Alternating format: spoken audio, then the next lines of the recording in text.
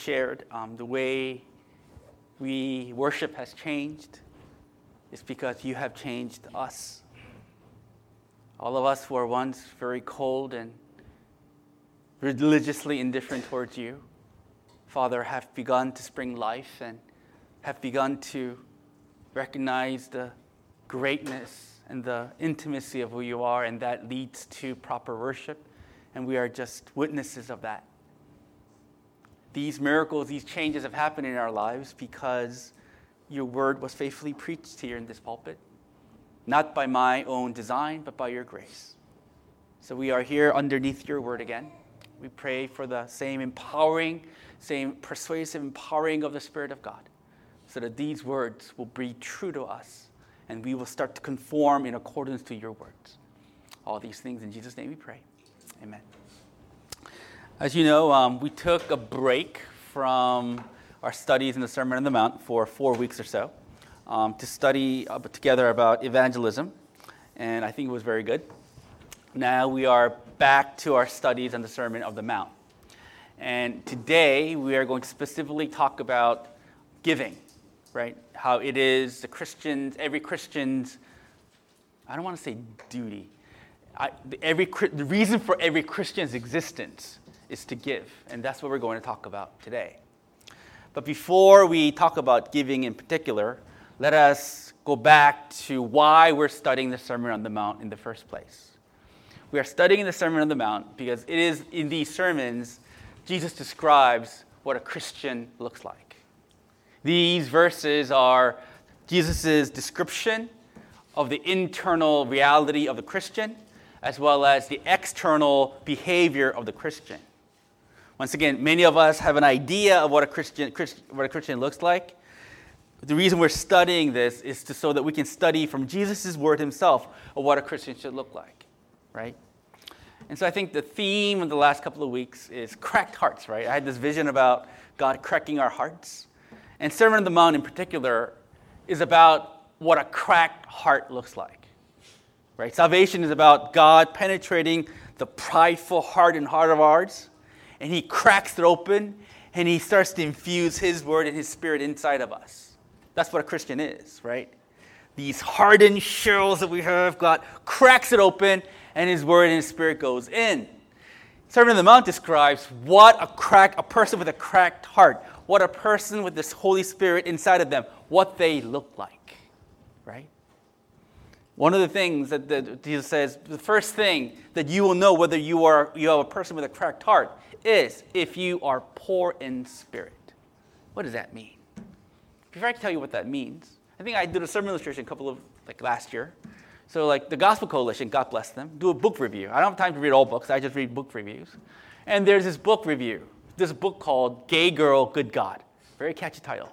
And as the title suggested, it is written by a young African-American, once identified as homosexual woman, writing this book about her moving away from homosexuality to embrace God.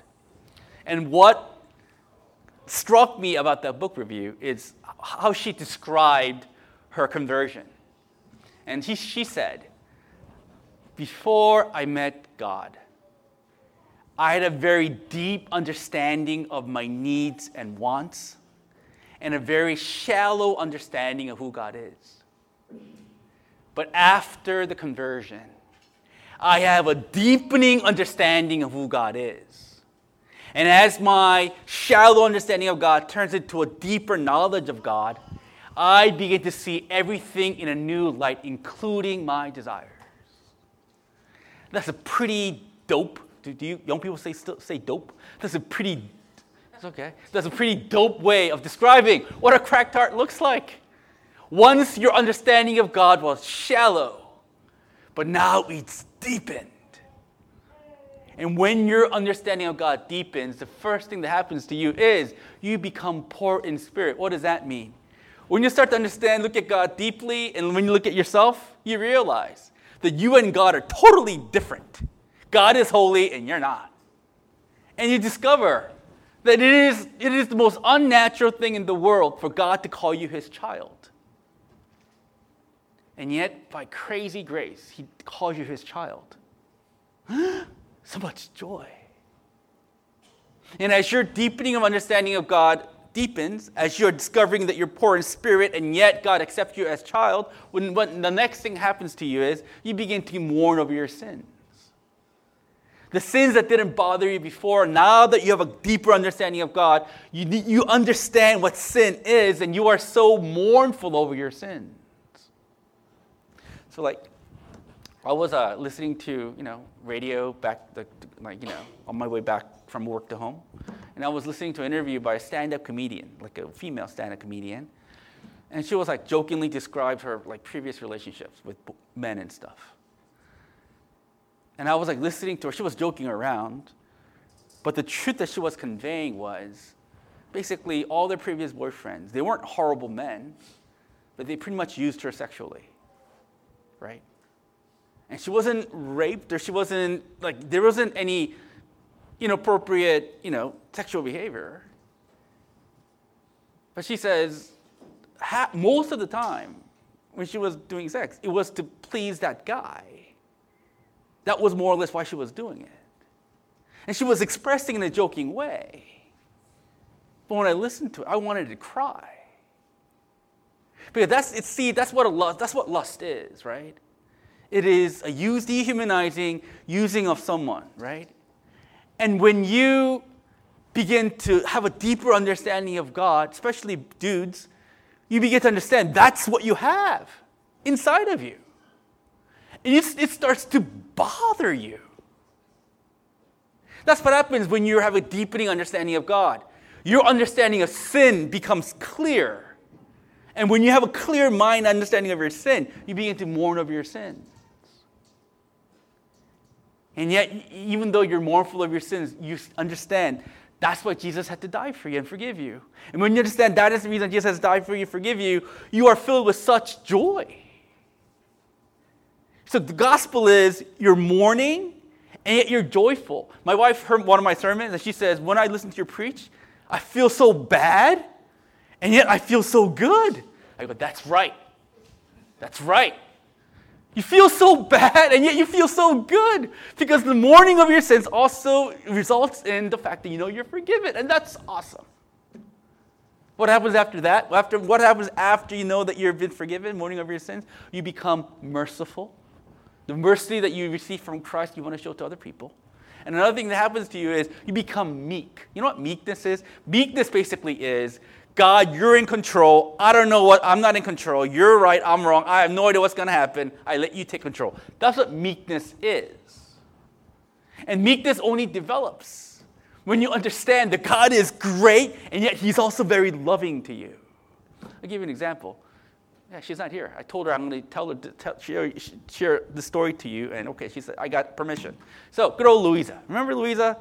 Testimony, Easter, everyone cried. You remember her? Yeah. So, she is not of this country, right? Right? She's not of the country, and she never really had a job here, but she recently got her, employment card, right? God bless her. And she was, trying to look for a job. But there wasn't any job out there, right? And then, a couple of weeks ago, someone called her for a job interview, and she went. And the interview went really well. And they loved her, and they said, I'm going to give you a job. She said, okay, well, thank you, she says. And Greg, her husband, every husband will identify. If your wife says, I got a job, in our hearts, we joy. We're joyful. Yes. When my wife says, I got another piano teaching gig, my heart says, yes. Right? Right? Let's be honest, right?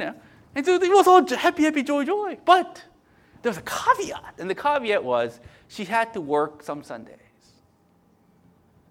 And in her heart, she says something was not right.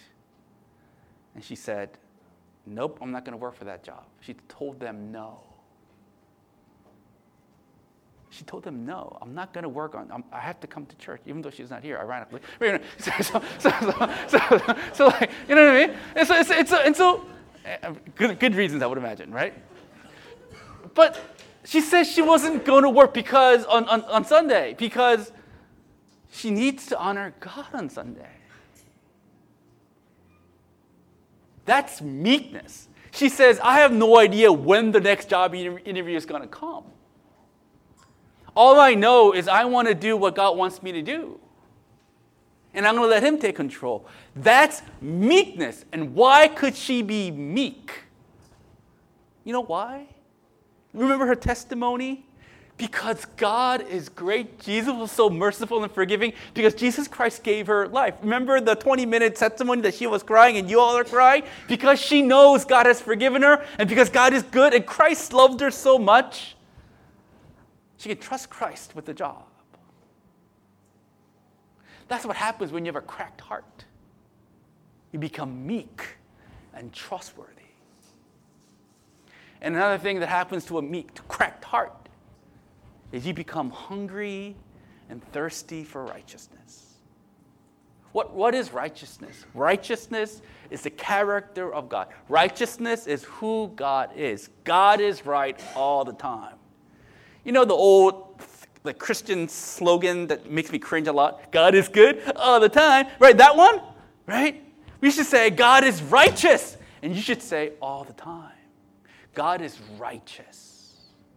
What he does is right.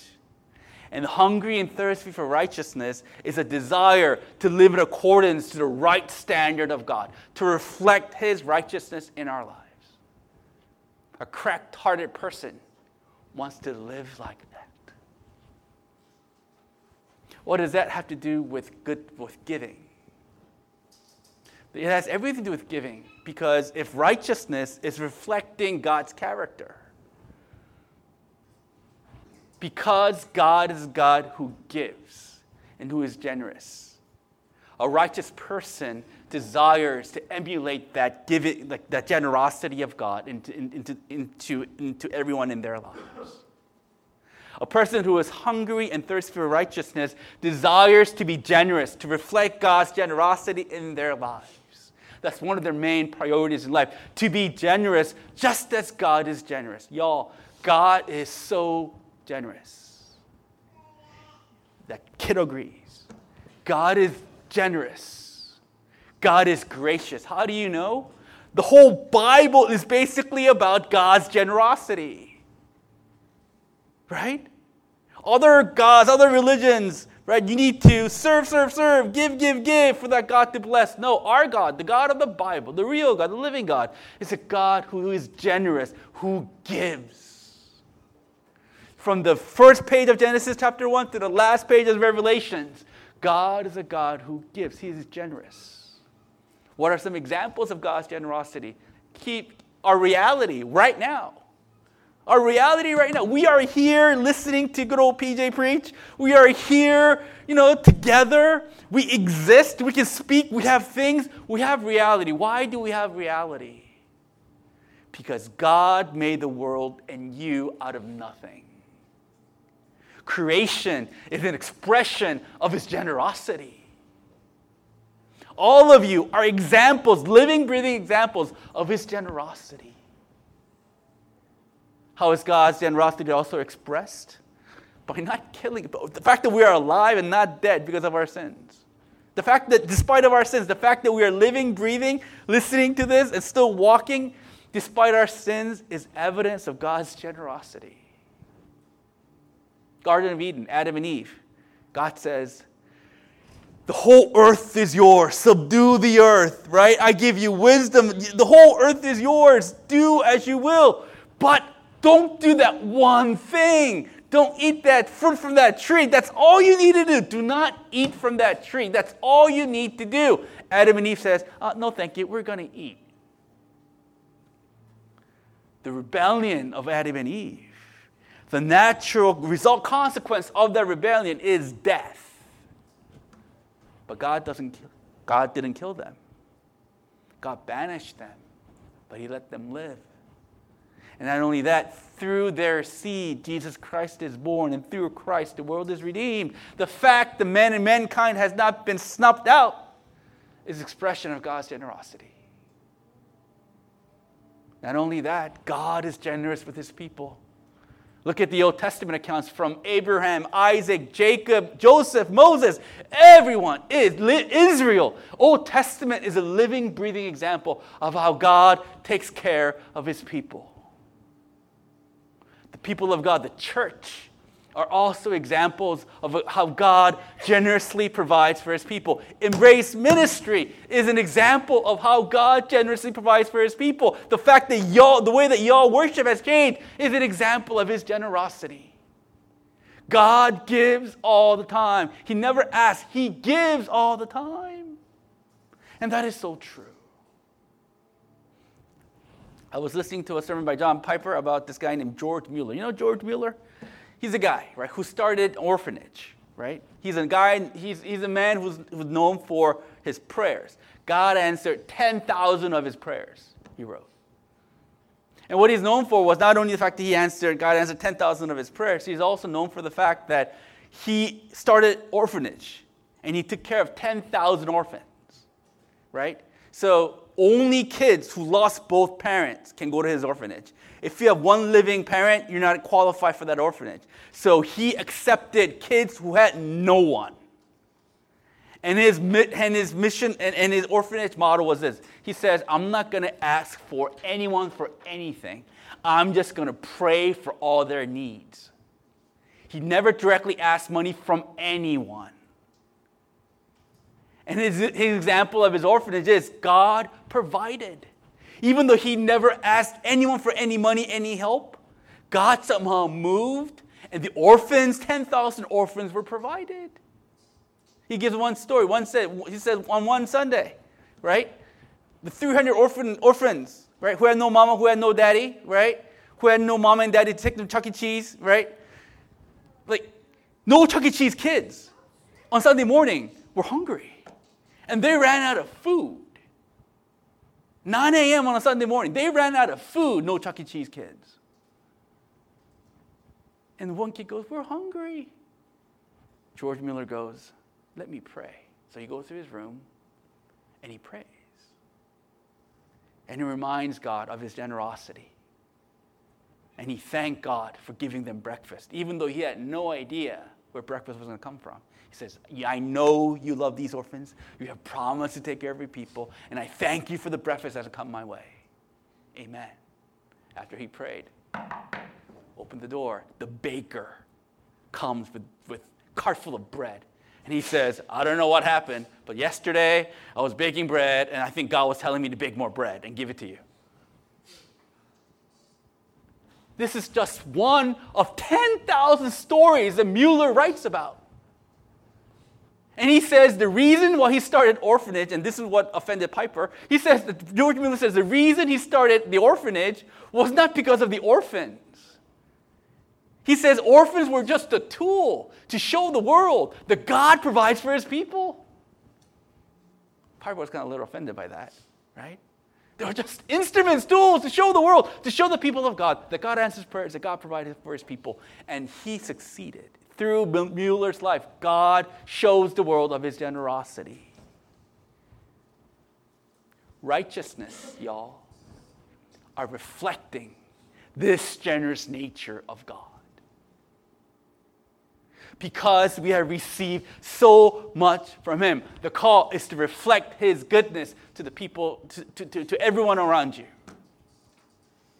And this is best seen in the life of David. 1 Chronicles 29. Are you ready? 1 Chronicles 29. No? Didn't get that email? Okay, so 1 Chronicles 29. Okay, what's happening in 1 Chronicles 29? 1 Chronicles 29, David is constructing the temple in Jerusalem. And to construct that temple, he goes all in on his personal treasures and possessions. Remember the scene in every gambling movie? At the end, you sit and you get the hand, you go, I'm going all in. David goes all in with his treasure.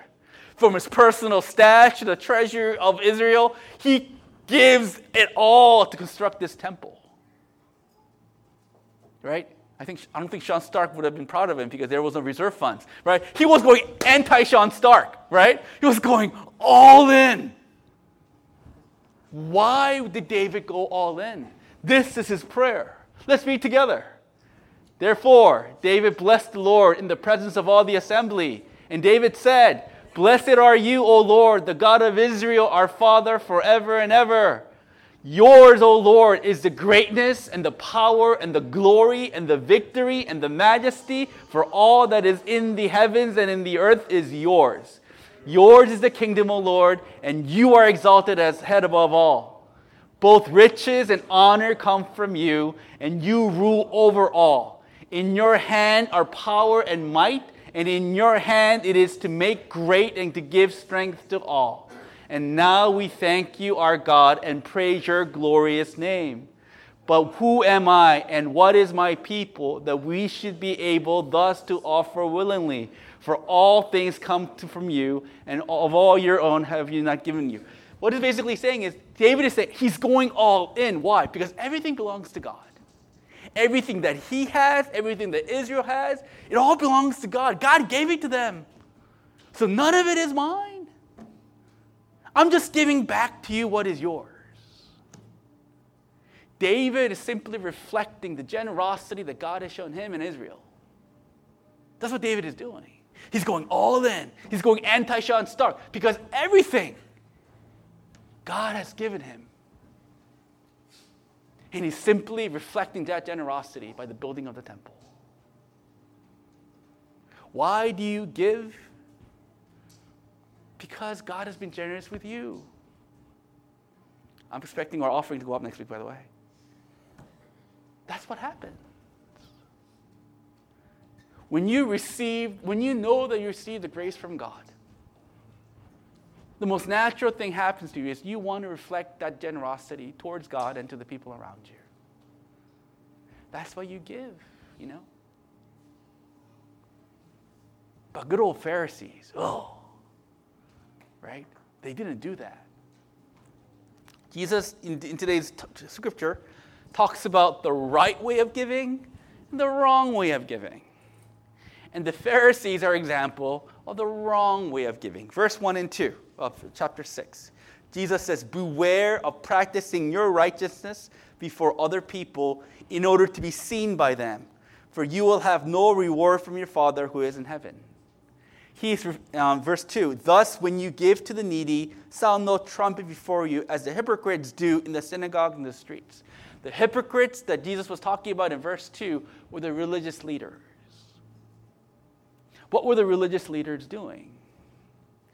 First of all, the religious leaders were trying to do righteous acts, right?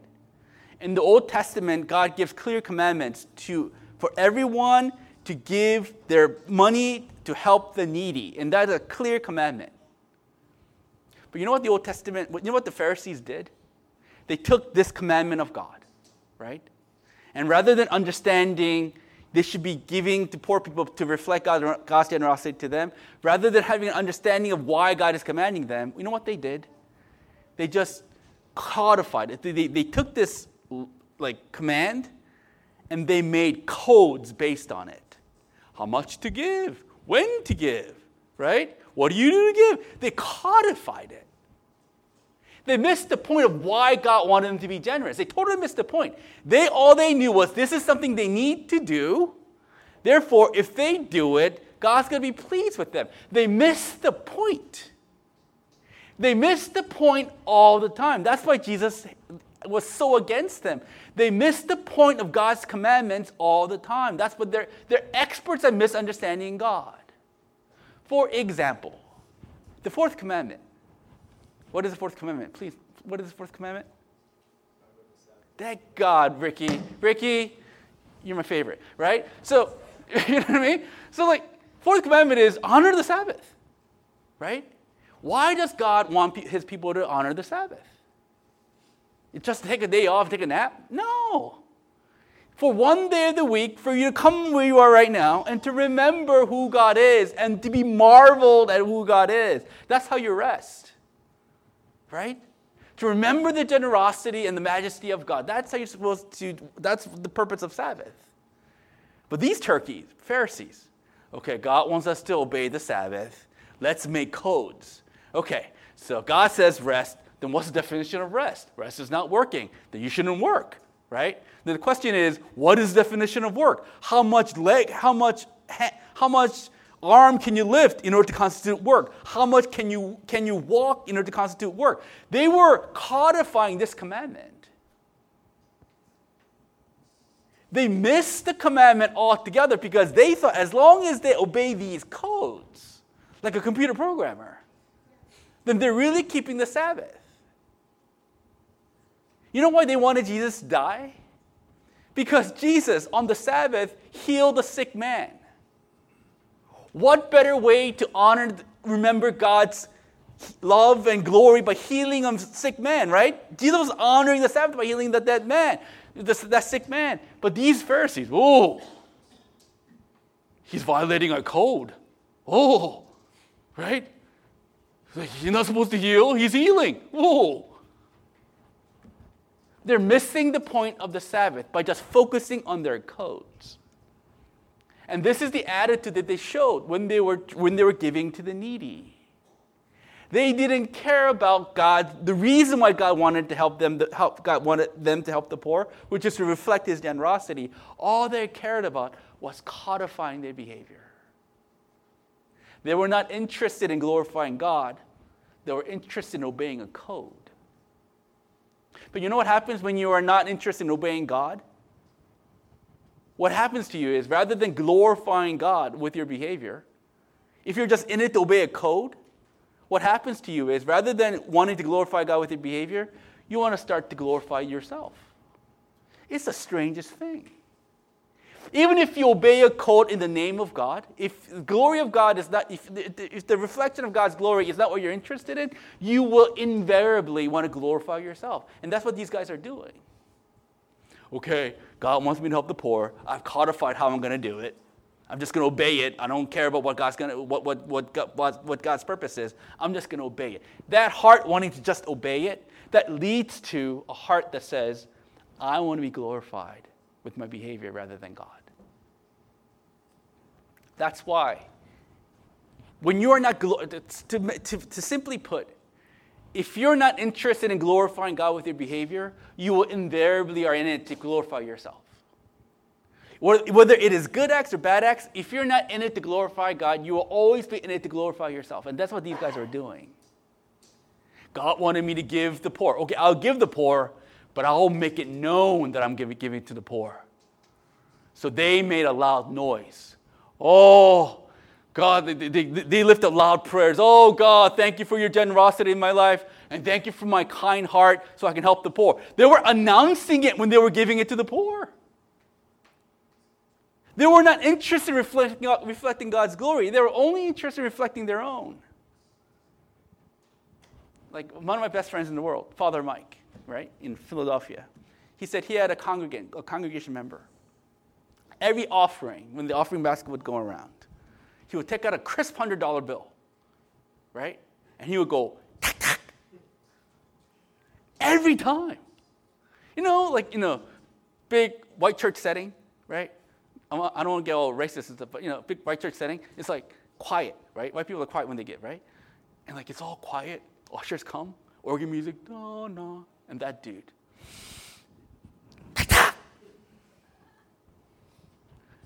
That's what the Pharisees were doing, but in a louder way. They were going to let everyone know that they're generous and they're righteous. Why? Because they're in it to glorify themselves. And you see this a lot in modern times too. And the modern times is social media, right? Social media, right? Oh, social justice warriors. I'm against racism. And they let everyone know that they're against racism, right? I'm against this. Oh, Trump is horrible.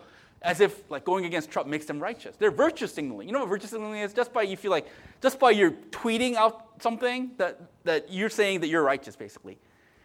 Look, going against Trump arguably is not a bad thing. Sorry, Milton, right? Sometimes, standing for injustice is a good thing. But people are not just satisfied in standing against injustice. They got to let everyone know about it. It's so obnoxious. Yes, fighting injustice is a good thing, but let everyone know about it clearly shows that you're in it for yourself. You're in it for the praise of men. And God says, if you do anything for the sake of getting praise from men, there is no reward for you. If your motive, no matter how good an act it is, if you are doing that good act for the sake of making your name great in the eyes of men and women, it doesn't count in the eyes of God. Jesus tells the Pharisees, you will have no reward in heaven because you have received all the honors on earth. All the riches and all the honor you have received on earth. Therefore, there are no riches or treasure for you in heaven because you received everything on earth.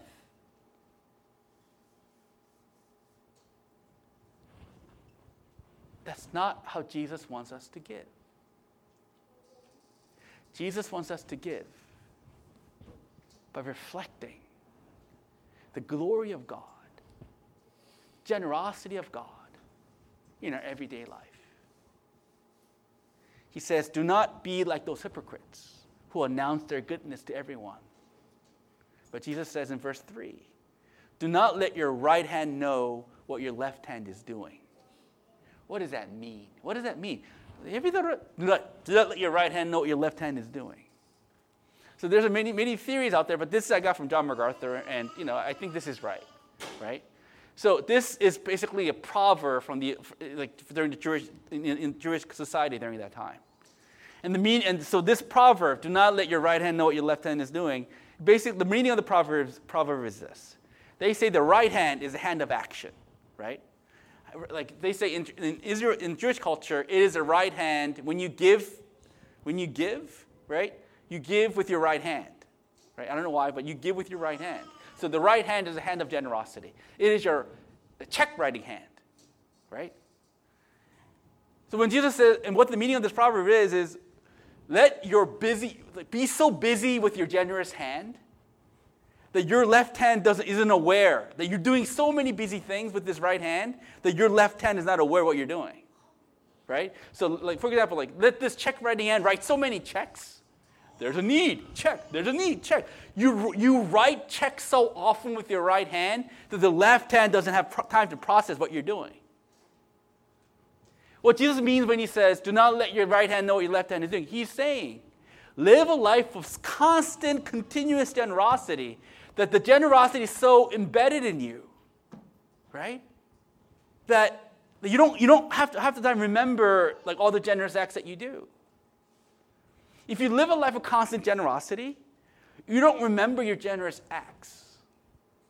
If you're generous once in a while, you remember exactly when you were generous. 2 years ago, I gave a check for $1,000. I remember that, right? But if you give a check of $1,000 every week, right? If you give $1,000 check every week, you're not going to remember the last time you wrote a $1,000 check. He's saying, do not let generosity be such embedded in your lifestyle that you're not going to remember what the last generous act you've done because it's such of your lifestyle. Be so generous that you don't think about it. If there's a need, you just meet it. You don't go, where's my offering going? Do I trust the deacons? Do I trust Pastor Jay to make wise decisions on my money? I want to see the financial records before I contribute to my money. I know some of you thought that. No offense, I'm not offending you. I kind of am. But Jesus is anti that. He's saying, and I'm not saying write your check to Joel Osteen, right? Because that's wrong, right? But he's saying if you're for example, a member of a church, trust the leaders and just give it to God. And you say, what if they misappropriate my funds? Then God's judgment is on them. Be so generous. Look, Saturday morning, what do we have? We have the church-wide bazaar. And we're going to serve coffee, making $200% profit. Our seed money is $20, and we get $200 in return. Sean Stark will love that. But we need people to mind the tables. There's a need. The church has a need. And Jesus says, be generous. Submit your time. Don't go, oh, well, Saturdays is my only day off of rest, you know. If I don't rest on Saturday, I get tired the remainder of the week. I don't know. I got small group the night before. I got kids and stuff. Oh, I don't know. Stop thinking about it. Just do it. Jesus says, if there's a need, do it. That's your lifestyle, period. That's what a Christian is. Stop being the contemplative Christian of just measuring. Jesus is saying, stop measuring your generosity. Just do it. As the Nike commercial would say. A Christian's life is not to make a big deal of your generosity because you are generous all the time. And why are we called to be generous all the time? Because Jesus Christ is generous with us all the time. Do you know? Only a person who knows the generosity of Jesus Christ can show that generosity as a lifestyle. Do you know how generous he is to you? He was to you, he is to you, and he will be to you? Do you know his generosity? Philippians chapter 2. What did Paul say? Jesus was God, but he did not consider equality with God something to be grasped. Rather, he made himself a servant. Right? He submitted his life. He submitted to the point of death. He lifted up his life so that what? So that his people can be saved. And because he offered up his life, God lifted his name above every other name. More than anything else, we are Christians because of the generous sacrifice of our Lord Jesus Christ. Not only his past sacrifice, but his current generosity. Are you aware how generous he is with you? He's always willing to speak to you, to provide for you. He's always patient with you. He's always leading you. We have Christ. We have God. For the Apostle Paul, he could never get over that. I'm doing my quiet times in Acts, and he lived a crazy life. But the reason why he lived a crazy life is because he never got over the fact that Christ forgave him. He never got over the fact that Christ gave him life. He never got over the fact how Christ is still loving him and leading him and is generous with him. He never gets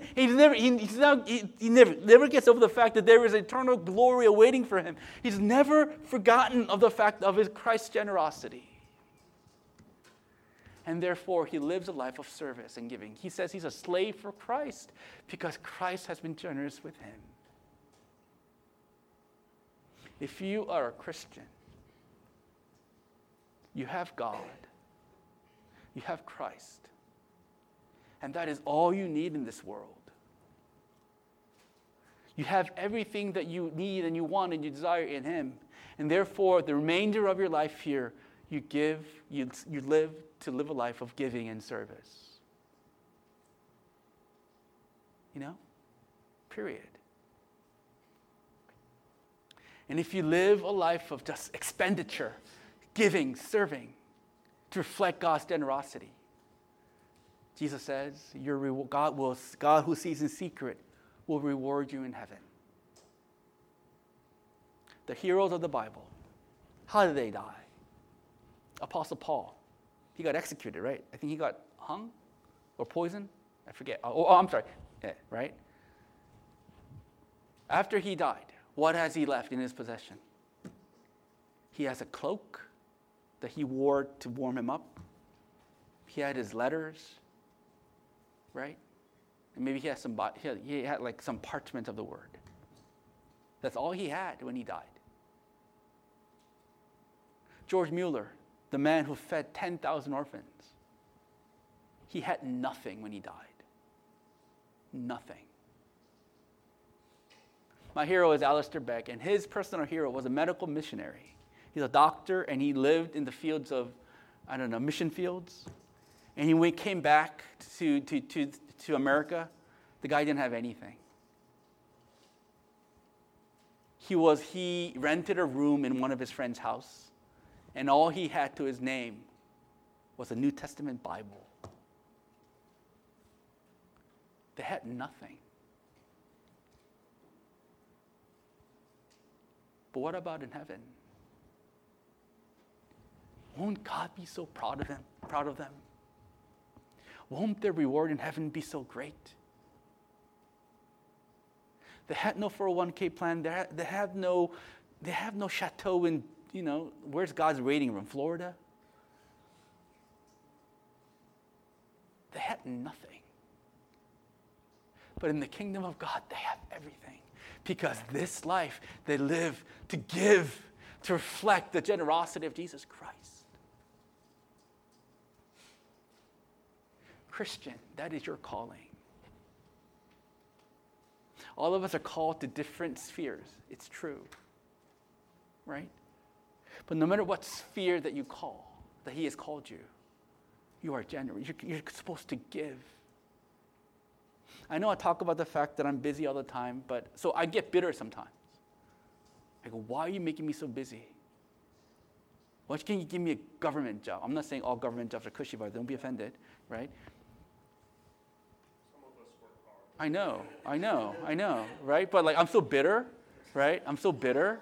Why can't you give me an easier job, right? And sometimes I'm so tired. Like the other day, I was working 14 hours and writing this sermon. And then I had to get up and I got to go to pro bono legal clinic because my firm is making me. And sometimes my body just shakes because I'm so tired. Yesterday I was good morning, I was shaking. I felt like I was throwing up because I was so tired. Maybe I'm going to die soon. Anyway. So you go to a pro bono clinic. And there's this woman from Georgia, not, South, but evidently there's a country called Georgia. Did you know that? I didn't know. I go, Georgia? Atlanta? No, she says, Russian country. I go, ignorant. And I helped her with my legal prowess. Her father passed away last year, and she had all these issues, and I helped her. And she started to cry. She said, thank you. I thought it only made my church people cry. But she cried. And I'm not telling you this, I'm not doing, right, to show how great I am. But in that moment I knew God has given me this life, this busy life, so I can give. I give to the pro bono clinic, I give to my firm, I give to my family, I give to y'all. It's worth me writing sermons at 4 a.m., right? It's good. It's worth it. Because I want to give my life to you. Me, serving my clients at the firm is worth it. As demanding and unreasonable as they are sometimes, it's worth it because I'm called to give myself to them, to my family. And God has not called you like He has called me in that sphere of life, but He has called you to a different sphere. My wife, for example, she's giving free piano lessons to one kid who's autistic and one kid who has muscular issues. I don't think it's muscular dystrophy. She can't bend her head straight. So she's like this kid, this 4-year-old kid. She's this.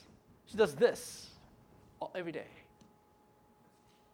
My wife gives free piano lessons to them.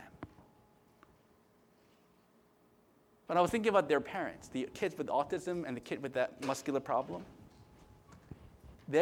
God's calling in their lives is to give of their life to their kids who will forever need their help. Maybe I think the autistic kid will never really get better.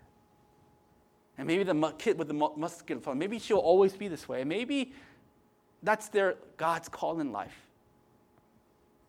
But their parents are called to love them and serve them for the remainder of their days. Is it tiring? You bet it's tiring. But it's a good call because they're reflecting the generosity of Jesus Christ. A lot of you don't like where you are. I know you don't like where you are. Maybe you don't like your family situation. Maybe you don't like your work situation. Maybe, I don't know why you're discontented, but you are. God oftentimes doesn't take you out of your discontented state. He wants you to stay in your discontented state to reflect his generosity. Maybe you're stuck at a job that that you don't like. I certainly don't like my job. I complain all the time. But the issue is not me being content with my job as much as showing his generosity to my clients and to my coworkers.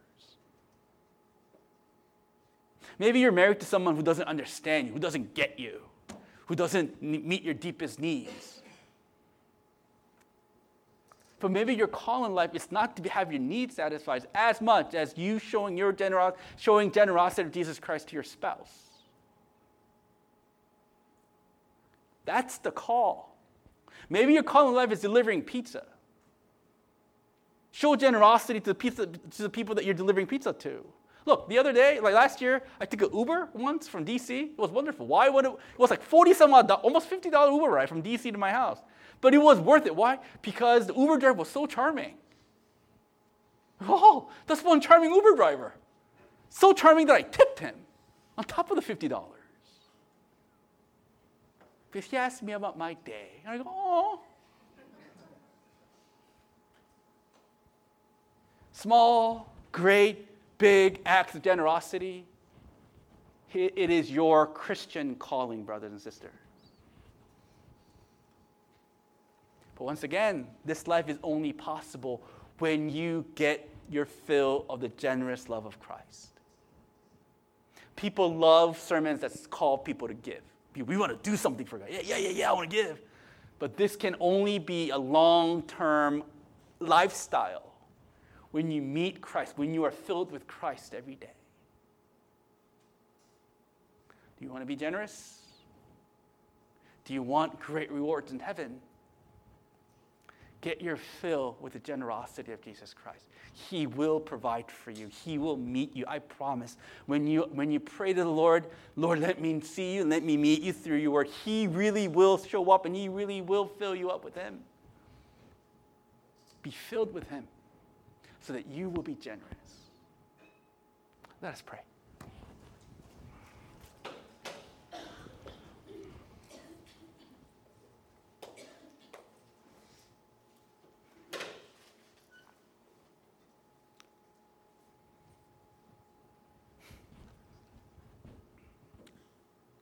Do you like where you are? Do you like your job? Do you like the people in your life? Or are you just filled with discontent and struggles? I think God, you can pray to the Lord anything. Right? You can take it, you can ask him to take it away. Paul certainly asked God to take away his thorns. And so maybe God will take you out of the situation that you're in. But oftentimes he wants you to stay and be generous and be giving. Generous with your ears, generous with your mouth, generous with your funds, generous with your hands. Maybe in your life, in your spirit of life, you are God's grace to the people around you. If you have forgotten that, repent and ask the Lord to fill your mind with an understanding of his generosity, so that you will reflect his generosity to the people around you, so that your reward in heaven will be great. Let's pray for these things, and we'll continue.